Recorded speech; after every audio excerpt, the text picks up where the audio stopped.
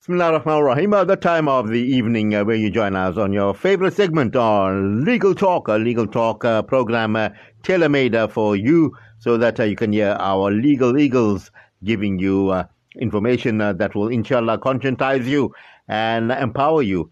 And this evening it's the turn once again of our very popular senior attorney, Ashraf Essop. Ashraf, assalamu alaikum wa rahmatullahi wa barakatuh. And tell me how you're doing this fine, beautiful evening. Walaikum salam wa rahmatullahi wa barakatuh to you and our dear listeners. Alhamdulillah, all is well, Shafat, as well as can be. We are indeed grateful and thankful that we're seeing another Jummah and that our lives have not been disrupted very much in the last week. In fact, there is no disruption. We have so much to be grateful for. There's been a lot of rains, for example. The weather has cooled down here in Johannesburg. It was sweltering the last few days or last few weeks. I don't know what's going on, but funny enough, yesterday and today it was actually cool, if not more towards cold. But we give thanks for everything that we've received. Ashraf, you're making such a valid point, and, you tickle my brains once again. There's Shahid Bolson made a point that, what is happening in the Middle East and what is happening in Gaza, and perhaps we are not giving credit where credit is due. He said it could have gone much worse. There was this intention of the Americans and the Israelis to create a war in the region and even eventually go in for Iran and cause mayhem and so forth. But he says the resilience of perhaps some of the thinkers there in the area, he says we are not giving too much of respect and credit to perhaps some of the leadership in the Muslim world. How would you react to that, Ashraf? I have no clue of what he's talking about, Shafat. I don't know what leadership he's referring to and who are these. Who are they supposed to represent who, and why is it so important for us that Iran is brought or not brought into the war? I think what we haven't realized, and maybe we need to just take a step back, while you and I are not facing bombs and guns and tanks daily, we unfortunately are the victims of war. And it might be a regional conflict, or as they say, confined to the Middle East or Palestine or whatever. But seriously, it might be a little bit more fallacy to believe that we're not being attacked. We're not, at the receiving end of a lot of hatred, a lot of anti-Islamic taunts, and a lot of challenges. So I don't believe that not being subjected to a particular warfare, which is military in its execution, means that we're not in a state of war. I believe that Muslims have been constantly attacked from the very beginning, and for me, it's this military incursion in this part of the world brings to mind that in someone's words, that the Crusaders never really stopped. So I can't really comment effectively on what the gentleman is saying because I don't see it that way. No, absolutely, and perhaps, he's telling you it could have been a worse situation where the entire Arabian Peninsula, the Emiratis, and all this would have been captured by now. Just whilst we're talking now, but a few days ago, Putin was acting like Henry Kissinger. He was actually doing the shuttle.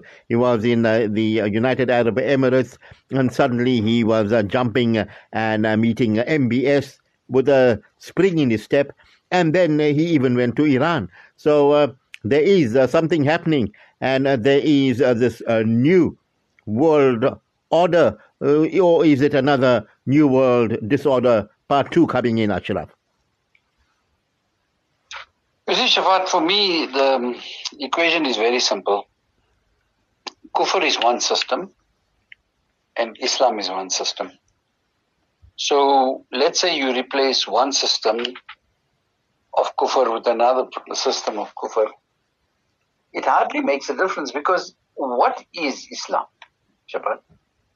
It is the same deen that has been there since its coming into being.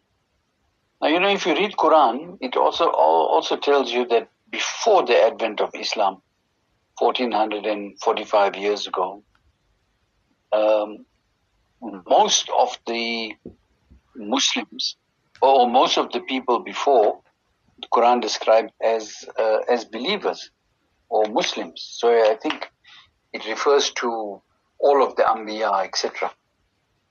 Now, what basically is the deen, and how can we say today anything is different?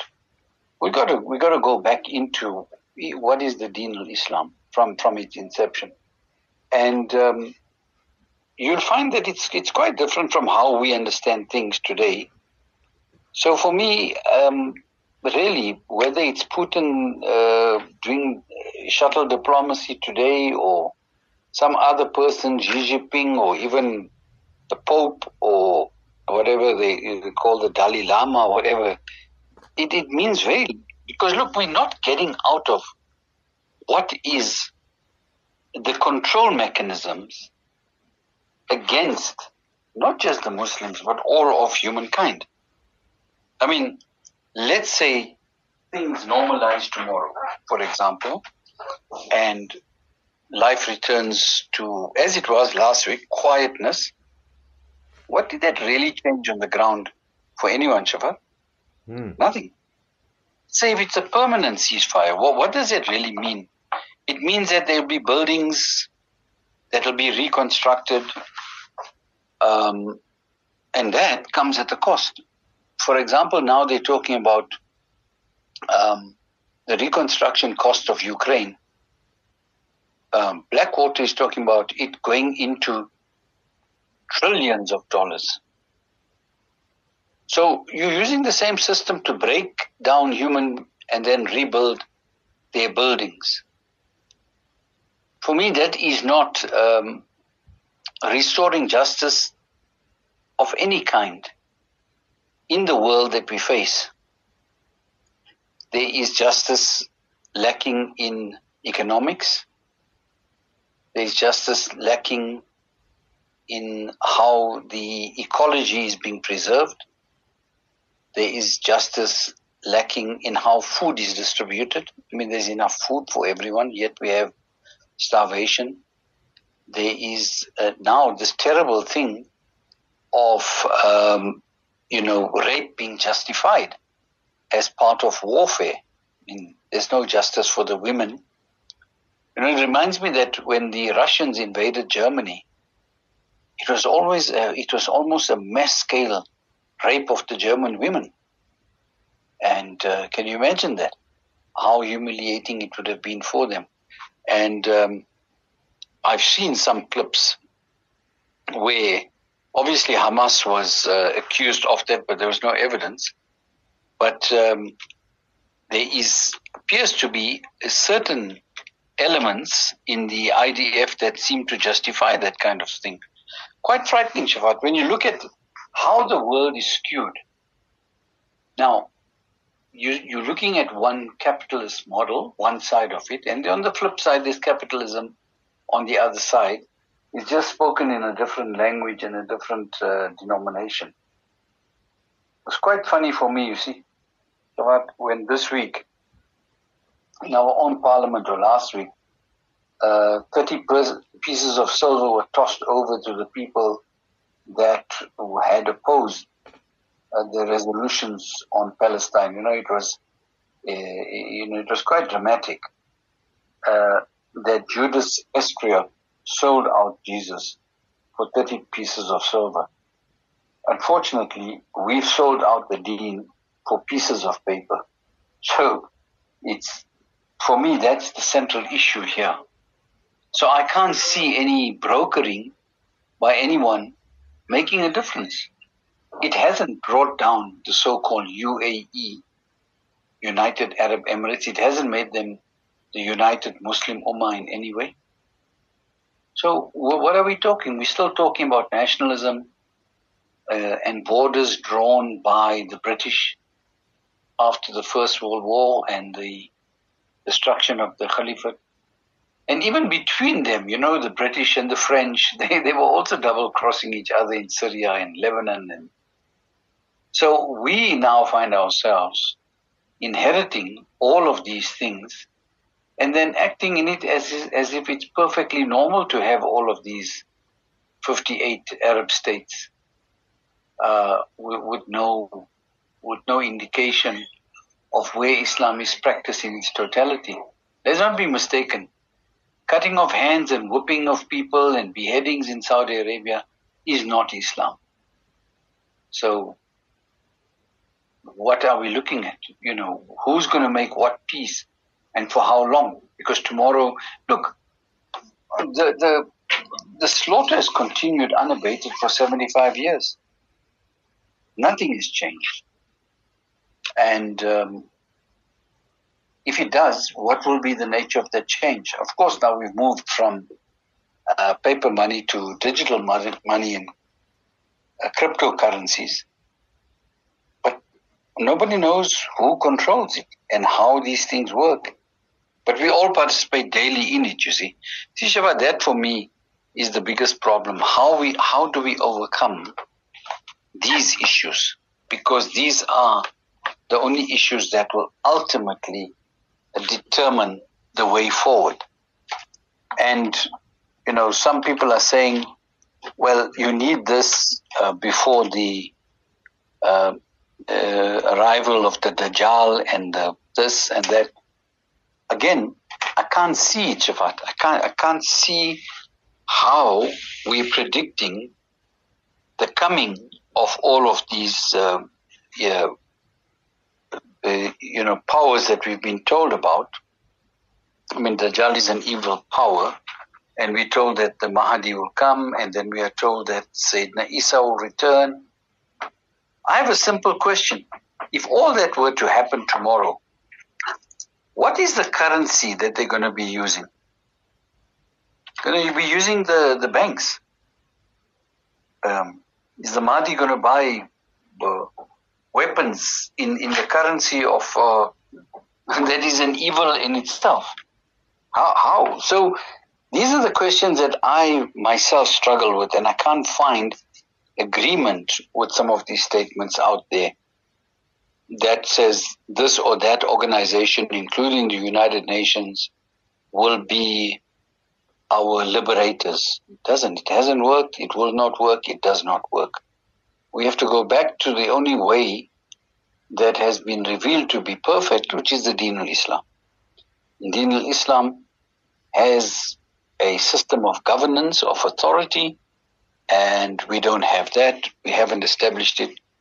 We don't even afford ourselves the liberty of even thinking about what is correct, because we're constantly told that this and that is correct. And again, I might be harping on this. I mean, how easily we change like chameleons, The banking example is paramount. All these silly notions of Islamic banking and Islamic insurance, and you're still dealing in the currency that in itself is a fiction, itself is the basis of riba. And then, we take half measures and we feel quite nice about it, And we find that this supposed mufti of this part of the world, he's supposed to be the authority, yet he sits on 5 banks earning $100,000 per bank per annum. So he's not about to give up his little $600,000 per annum, comfortable to sell it to us that, okay, this is Islamic and this is allowed. And absolute, for me, horror that we haven't realized that Islam is one system, Kufr is one system. That is a challenge that I find and questions that I need basically to grapple with. But that's what I'm saying, Shafat. I don't believe that anyone can be the spokesperson for anyone else in the Ummah. I mean, if we speak of the EU, we know who we're speaking to. If we speak to the General Secretary of the UN, we know who we're speaking to. If you speak to the Vatican, it has a spokesperson. The Dalai Lama has a spokesperson. How come we don't have? We have all of these little fellows in the Middle East, and then, we say, oh, this guy gave a wonderful speech, and that guy walked out of this meeting. It's just absolutely, for me, it doesn't make sense that we don't have the ability to put an authority together. Of course, we know that authority was removed. That's our starting point.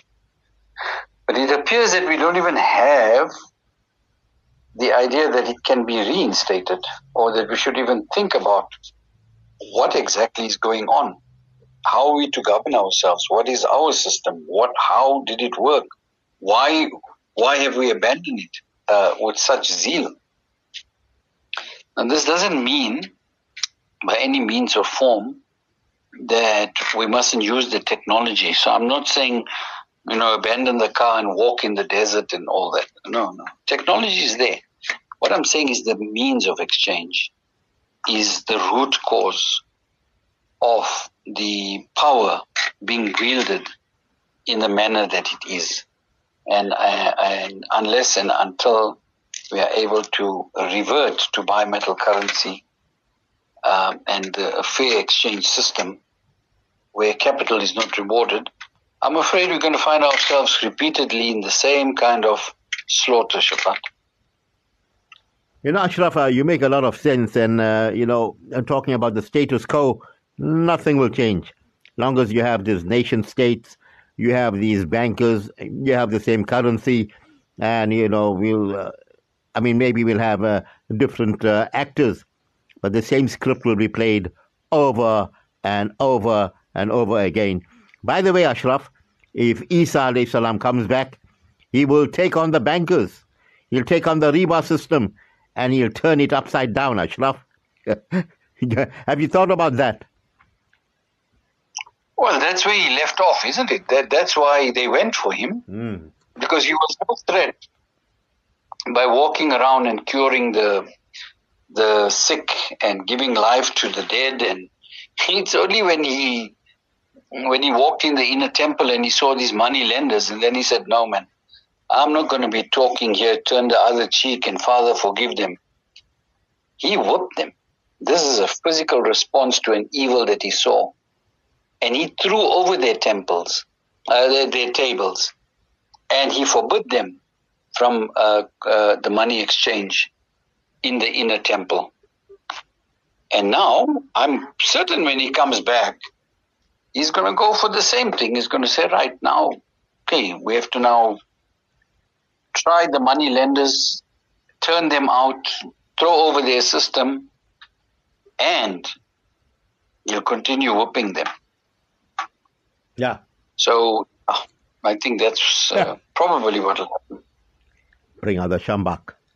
Give it to them, because they're causing a lot of misery. Well, Ashraf, talking about our topic this evening, where we talk about the ConCourt makes a significant ruling over visas for foreign national parents with South African born children. And I can tell you, there's lots and lots of South African born children who have fathers from other lands, but the children produced in RSA.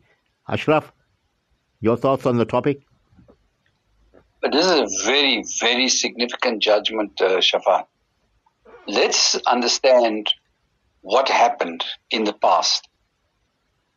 So in the past, a foreign spouse had two regimes to join the local spouse. Now, for the purpose of our discussion, let's ignore the difference between what they call life partnership and marriages. If you are joined to a South African spouse via one of these regimes, the two kinds of permits that were available to you was a Section 18, otherwise known as a relatives permit. Part B of the relatives permit forbade the foreign spouse from conducting work, which left you with the only other option in terms of Section 11.6.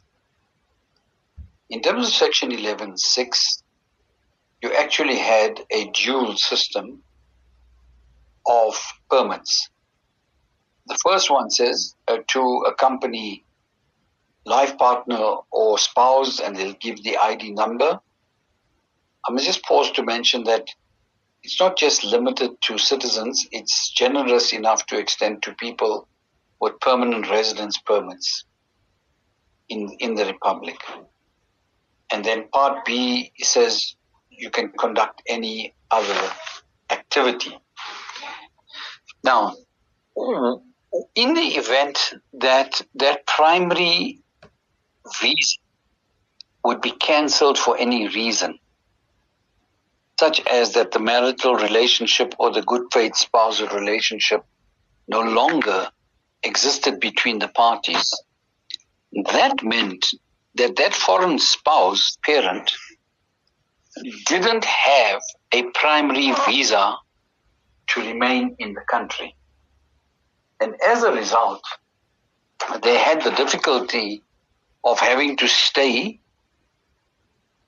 illegally in the country, alternatively having to leave alone or with their children to some other place and then applying for another kind of visa. Now, the other kind of visa could only be one of the other immigration visas, such as a study visa, a own business visa, a critical skills visa, an intra-company transfer, or a general work visa.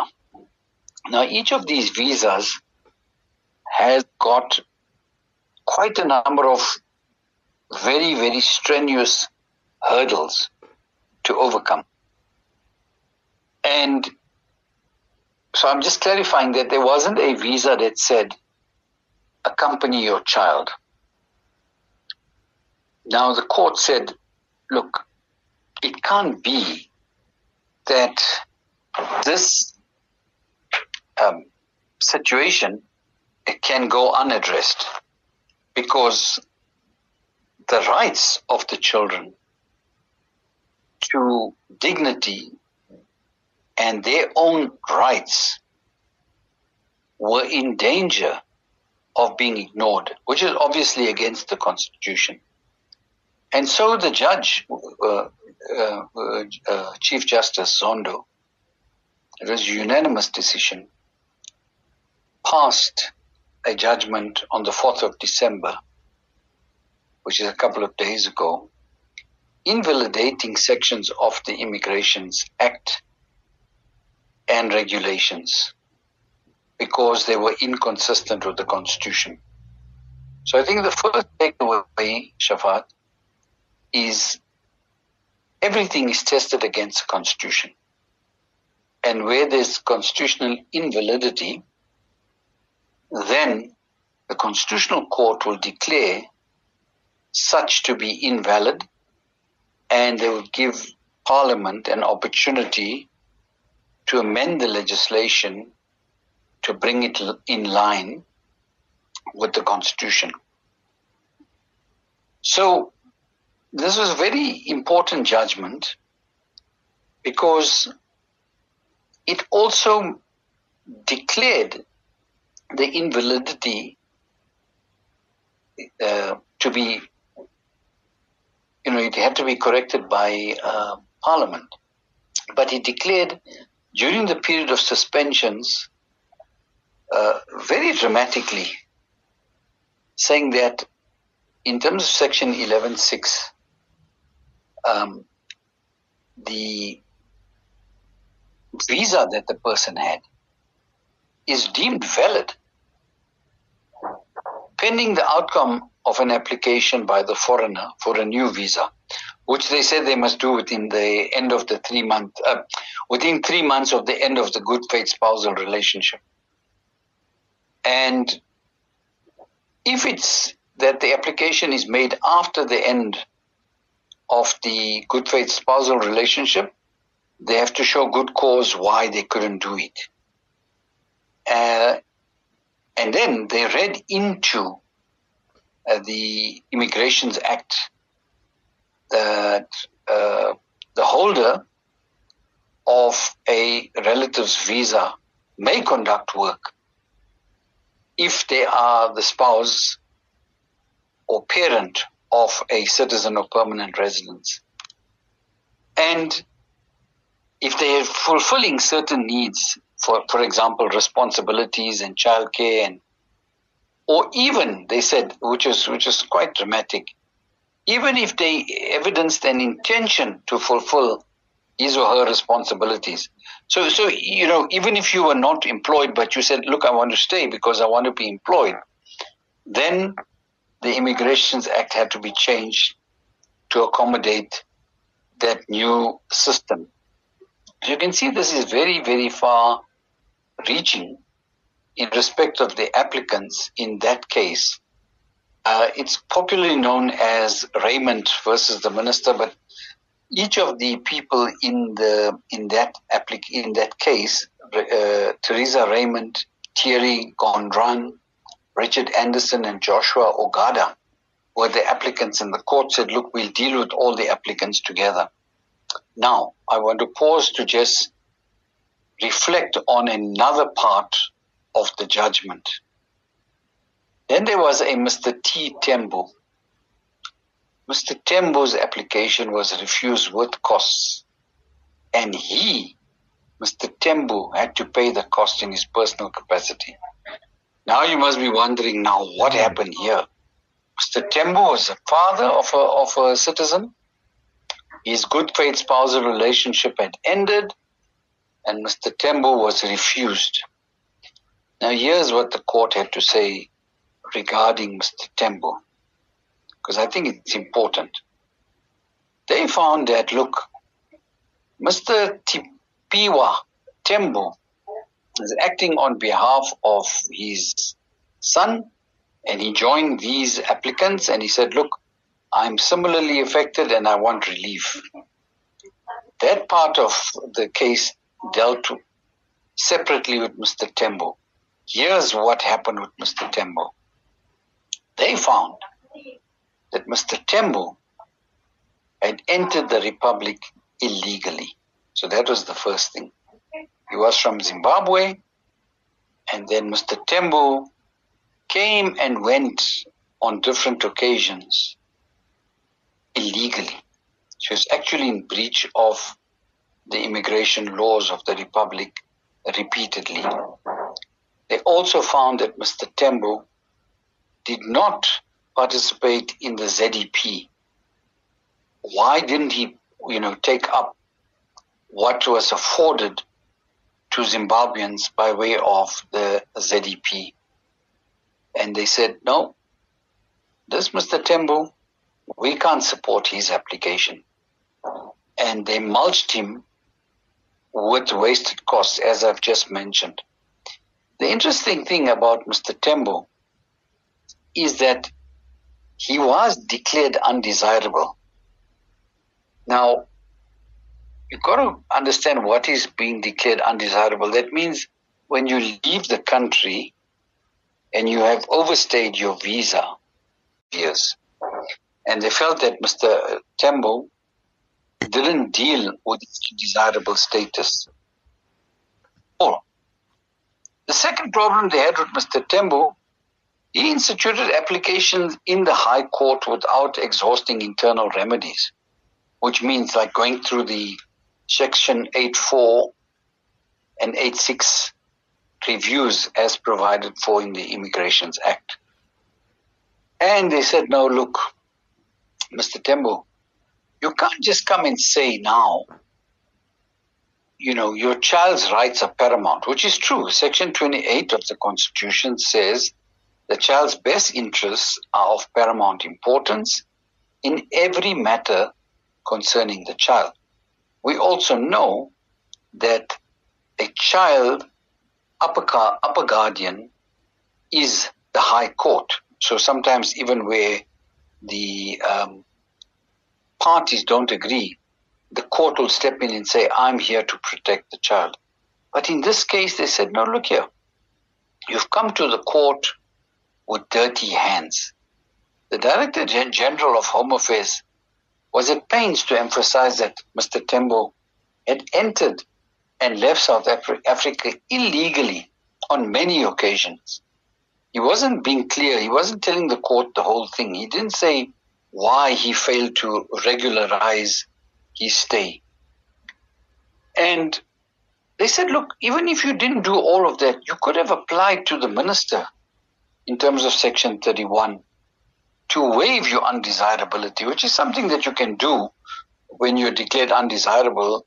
You have an opportunity to appeal against that. But he didn't even take any of those steps.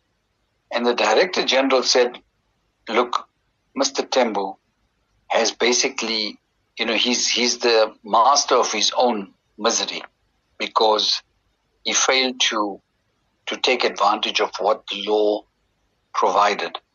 And it's important that Chief Justice Zondo said that he upheld the view of the High Court to dismiss Mr. Tembo's application. Again, they said dirty hands. So you can see how important it is to not to contravene the Immigrations Act willingly and not to give any explanation as to why you're in the country illegally. Whereas you could have entered legally. So, you could have gone back to Zimbabwe and entered as an ordinary visitor, for example. And he stayed for many years in this situation illegally, and now he approaches the court for relief. And they said, listen, not all is lost. You can now start again, but you got to give a proper explanation for having engaged in so many contraventions of the Immigrations Act. And importantly, I think the judge said, no self-respecting country, right, can allow somebody who's conducted himself in such a manner can at the same time seek benefits under the Act when it suits him. And so you can see the courts will not acquiesce when you basically behave in an illegal manner. So you can't expect the court to uphold your illegality where you fail to give a proper explanation. Now, his application was dismissed, as we've said. And now the question is, what must Mr. Tembo do? Can he not still continue? Of course he can. They didn't say, look, you are illegal and now you must return to your country of origin. Because there are overriding judgments in this regard. The first is the Dowd decision of 2000. And there, the court had to test the right to dignity. Now, let us understand that the right to dignity is contained in the Bill of Rights. And the Bill of Rights is said to be the cornerstone of democracy in the country. So all the rights in the Bill of Rights are paramount and they apply equally to everyone, except where it says a citizen. So when the Constitution uses the word everyone, it means everyone. Legal and illegal, it means everybody within the borders of the Republic. When it says a citizen is entitled to a passport, then obviously that right is only limited to citizens. Now, Mr. Tembo also made the judges very cross because judges said, look, you know what, you added work here for us unnecessarily. You know, why didn't you just join this? Why didn't you exhaust your internal remedies? Why didn't you come? You just saw an opportunity and you climbed in here saying, hey, I'm also a father. Here's my child. I shouldn't be sent out, which is against the Dawood and Nandatu decisions. So Dawood and Nandatu basically said that the right to dignity is paramount, and an aspect to dignity is the right to marriage. And the right not to have the marriage unlawfully, it didn't allow for unlawful separation of spouses, which basically would lead to a strain on the marriage and ultimately the marriage could fail. Alternatively, in the case of Dawood, at that time, spouses had to leave the country to go and change their conditions. And Nandatu has addressed that as well. And he said, no, that is too onerous. We can't allow that because of the threat to the family and especially the children. The children should not be affected by their parents' lack of status and them having to go and come back at great expense. So as we know, a lot of these instances where you go out and you're not allowed back because Home Affairs just takes so long. As we know, there's a huge backlog of applications in the region of about 70,000. It hasn't abated. Half of that is spousal applications, which includes the right to work. And 9,000 of the 35,000 is what we call relatives visas, where the spouse basically has to sit at home. Now, given this dysfunctional nature of the department, how is it that you're going to be sent out? How long will your appeals take? What's going to happen to you there? Most importantly, what's going to happen to the children here? How can they be left without a breadwinner? How can they be supporting themselves? So there the court said, no, I understand Mr. Tembo's best interest, Mr. Tembo's child, KM, has to be considered. And in this case, look, we can't allow Mr. Tembo to abuse our system. Now, normally, when you're pursuing a constitutional remedy, right, court does not use, they do not order costs against you, because it's not correct. If you have a constitutional issue, it's called the buyer watch principle. Anyway, they don't order costs against you, but here the courts were very, very cross with Mr. Tembo. And they said to him, no, you should be mulched with costs. I mean, there were 4 councils here. And there were 2 senior councils on each side. And so he had to pay, obviously he had to pay his own legal team. I don't know what the arrangement was there. But obviously the costs of the state and the state attorney and the council's costs had to be paid by Mr. Tembo. So you can see I would say quite a whack. I mean, this was not something that you could take easily, when you litigate, especially in the high court and constitutional courts. There's a baseline limit that you start from, which is, statutorily declared what you can charge per hour. And you can't charge below that because it amounts to touting. The only other way that you can engage with your attorney or your counsel is if you enter into a contingency fee arrangement. So we don't know what the arrangement was here with Mr. Tembo's own legal team. But as regards the legal team of the state,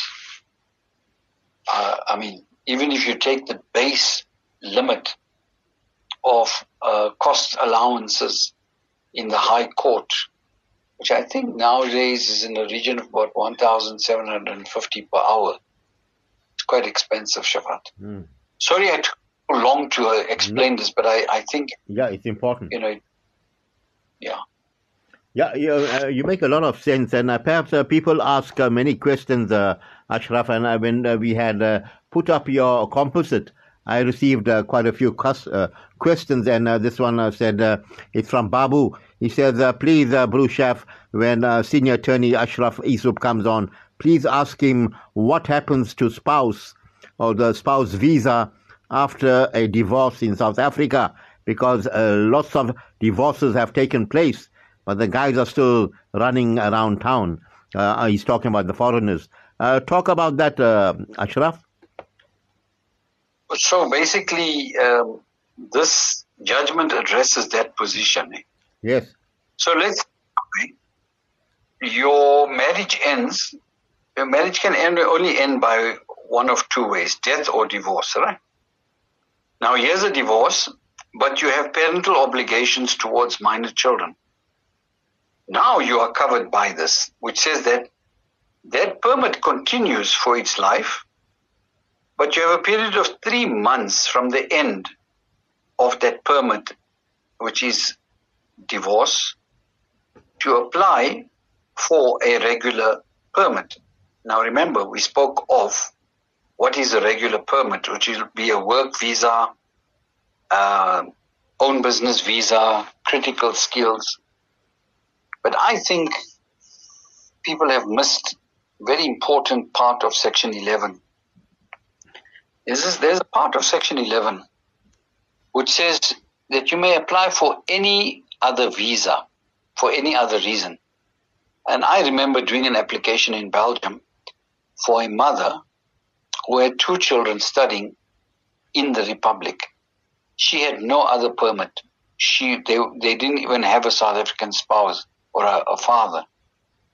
And we applied successfully under that category for any other purpose. And we justified it by saying the children here needed support. The mother had her own funds. She could support them. But she needed physical proximity to the children, as it was in their best interest to have a normal functioning household. And she needed to be here, and indeed a visa was extended to her. I don't know what has happened to her since, but there's certainly some hope there.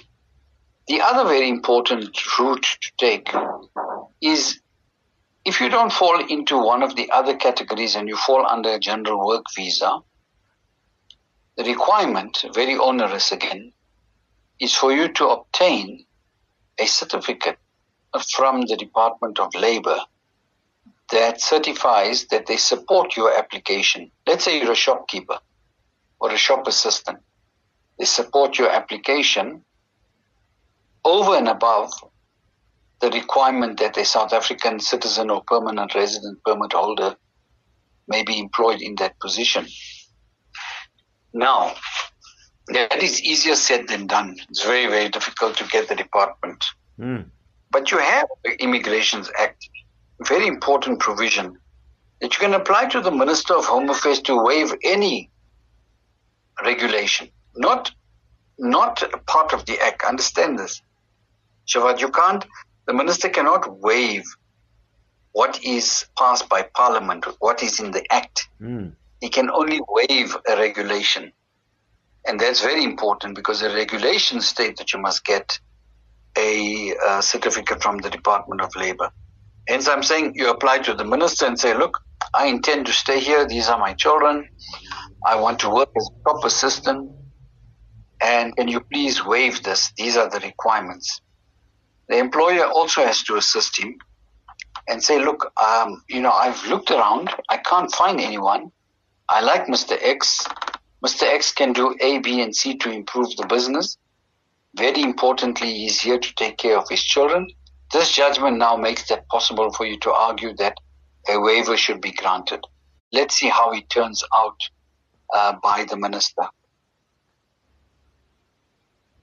Yes, Ashraf, as Yes, you go on and, talk about the waiver and many important issues, and as in this country, you're talking about visas and all that is quite an important topic because also the Minister of Home Affairs is always in the headlines. It was a question from Asad Ali Sarwan who said, how long does it take for a spousal visa to be approved in South Africa? I believe you said there's a waiting list of over 70, 80, 100,000, Ashraf? Yeah, in the past, the department gave an undertaking of between 8 and 12 weeks. They haven't kept to that.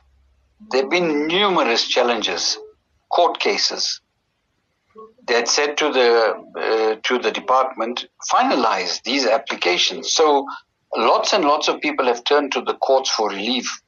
Now, in law, a reasonable period is reckoned to be 90 days. Now, how do we come to that? Because the Immigrations Act itself and the regulations do not give a specific time period. These time periods were gleaned from websites such as VFS that said TRVs or temporary residence visas took between 8 and 12 months to finalize, weeks, and permanent residence permits took a period of between 8 and 12 months to finalize. But obviously the department was not keeping to those timelines, which we can argue is guidelines. So where the legislation itself doesn't make any provision for the time limit, a reasonable time is reckoned to be 90 days. Now it's important to understand this 90-day rule, Shafat, because in the event that the department has delayed giving you an outcome in 90 days, you only have a period of 180 days to review that delay. Because the law says you must have known after the 90-day period, look, a reasonable period has now elapsed. You didn't bring a review application to the High Court because in terms of Administrative Justice Act, you only have a period of 180 days if your rights are affected. And if you don't do so, then you are in breach of the 180-day rule and you'll have to apply for condonation. So you can see there's a very, very strict law here. If you don't have 180 days. So it's in your interest, to find the right methods and means to bring an application to say to the court, look, I want my application finalized. Whatever the decision he makes, let him make his decision. I can't be held in limbo for, seriously, Shafat, sometimes years, 5 years, 6 years. So that's quite something. That's quite some time to wait, 5, 6 years, and you get old, very old by then. Now, Ashraf, can you get a permanent residence in South Africa through marriage? Yes, you can. So the Act and the regulations make provision for permanent residence permit through marriage after a period of 5 years. So you cannot apply for permanent residence before that period. So this marriage must subsist for 5 years. Now, oftentimes, once you get the permanent residence, what we call the PR certificate, there are conditions attached to it. It also says that you must remain in a good faith spousal relationship for at least a period of 24 months after that. Thereafter, you are, free basically to continue on your permanent residence permit. A lot of people, unfortunately, use these mechanisms to get to that point, and lo and behold, they divorce the South African spouse, and suddenly you find they're marrying another spouse because they're now permanent residence permit holders, which seems to be the spouse from the country of origin. But Home Affairs is alive to these tricks, and you'll find yourself going through quite an interrogation when you try and bring the other spouse forward. Just 1 second. Yes, Ashraf, you're talking about abusing that permanent visa they get after marrying a spouse in South Africa, and it's being abused, Ashraf.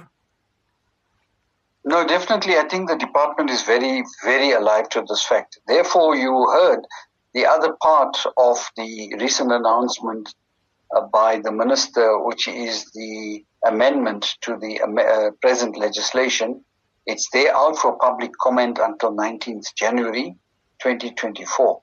Here, what the minister evinces an intention to do is to amend all of the laws dealing with such issues. So he's looked at a reform of the Refugee Act, the Citizenship Act, and the Immigration Act. To me, the stated purpose in respect of refugees appears to be a temporary cessation from the international protocols that we've signed, which allow asylum seekers to come to the border, cross into South Africa, go to a refugee reception office and obtain refugee status. There, as I understand it, the reform is that we will ask for a suspension of the conditions of the international treaties that we've signed, and we will actually now say to asylum seekers, you will not be allowed entry into the Republic. You will be housed and encamped at various ports of entry, and you will stay there and not join mainstream population until your matter is determined. Now, let me tell you the surprising facts here. On one account, it was established that such is the backlog in asylum and refugee applications, it will take 63 years to clear the backlog. Wow. So you can imagine now South Africa is saying this is very much in line with how other jurisdictions have dealt with similar challenges. Now you'd see, for example, in Britain, Rishi Sunak has now trotted off to Rwanda in order to put a treaty in place with the Rwandan government that they will accept asylum seekers that have been rejected in England or that are being processed to wait it out in Rwanda. So that's how the UK government intends to deal with these things. I must hasten to add that the House of Lords have declared the scheme unlawful. But of course, Rishi Sunak has got executive powers as the Prime Minister, and he will use that. So when it comes to executive powers, the courts don't really have the ability to examine this, because there is a thing called the separation of powers, where the judiciary is separate from legislature and from government, so that they all have distinct roles to play, and government is not accountable then to the courts. Now, where else have we seen such a trick? Some time ago, you saw there were riots in Israel when there was an attempt to remove the Supreme Court of Israel as the last court or highest court of law. And the Prime Minister, Netanyahu, says no, he wants to be that person that makes the ultimate decision on matters concerning the law. So there you could see again the dynamic tension between where does the ultimate power lie in these matters. So that's the situation in terms of economic reform, and the minister is very clear that don't just expect a conduit that marriage will lead to permanent residence and lead to citizenship in the end. That's not going to happen. In the 2017 white paper, the minister seemed to indicate that, you had to make a case of why you want to be in the country. You had to be of some use to us. You can't just come here, marry, and stay. Of course, I think such decisions will have to satisfy the constitutional requirements of people, and whether such a decision or such amendment will be constitutionally compliant is yet to be seen, but I have my doubts. Yeah, absolutely, Ashraf. We do have a lot of doubts when it comes to Sunak and the US and so forth. Can a spouse visa be cancelled, Ashraf? It is. I know it's granted for a limited period of time. If I'm not mistaken, 30 months or so. Ashraf? Yes, it can be cancelled. Remember, the preceding question was a divorce, right? Gee. And if you're in a life partnership and now the nikah ends, and the South African spouse goes to Home Affairs, because the foreign spouse is also obliged to report to Home Affairs when there's a change of conditions in their existence in the country. And they're obliged to go and say, listen here, I'm giving up this visa because the thing has ended, the good faith. But now remember, this judgment kicks in. It says, okay, the relationship has ended, but there's children. Wow. Where the visa continues. But you have 3 months from the date of the judgment to go and fix up your affairs. So there you have it. You have relief in terms of this judgment that you could utilize to regularize your stay and remain in the country, which includes, keep in mind, the rights of the children is paramount here. And the court didn't want the children to suffer. Let's say the South African spouse was not working and only the foreign spouse could earn. Now, how does it make sense to deprive the children of an income simply because the foreign spouse or the parent didn't have a visa? Also, in cases I've come across widows, that were married, and then obviously the husband then suddenly died, and there's minor children left here. And so, what does she do? She doesn't have a primary visa. Now the court said no, that primary visa will continue till its end, but she has 3 months to try and start putting things into place. So again, a very, very generous judgment seeking to protect the rights of the minor children and the right to income and the right not to be separated from their parent, albeit that the parent is a foreigner. Well, I tell you, Ashraf, fascinating conversation with you once again, and really, I have learned a lot from you, my beloved brother. Perhaps your parting words this evening? As usual, I always say we must remain hopeful. We must have a high opinion of Allah. We must continue in whatever we're doing, especially prayers. I'd like to just take a side note and just say something with regard to the ecology that we spoke about. Shafat, the world is getting hotter and burning up. Right now there's a huge iceberg floating down to the shipping lanes, and it could disrupt shipping. Already we're seeing on a different level the shipping disrupted in Durban ports. So what I would suggest is people should consider planting some trees. There's a sawab-e-jariyah for that. In the long term, there will be some fruit and food that you could utilize or give away, and just be getting back into touch with nature, Shafat. Be mindful of water resources. Let's not waste it. And let's try our best. Jazakallah khair for that. A beautiful thought indeed. And yes, I've planted quite a few pear trees. I'll do even more. And one for Haji Pear and one for my ba.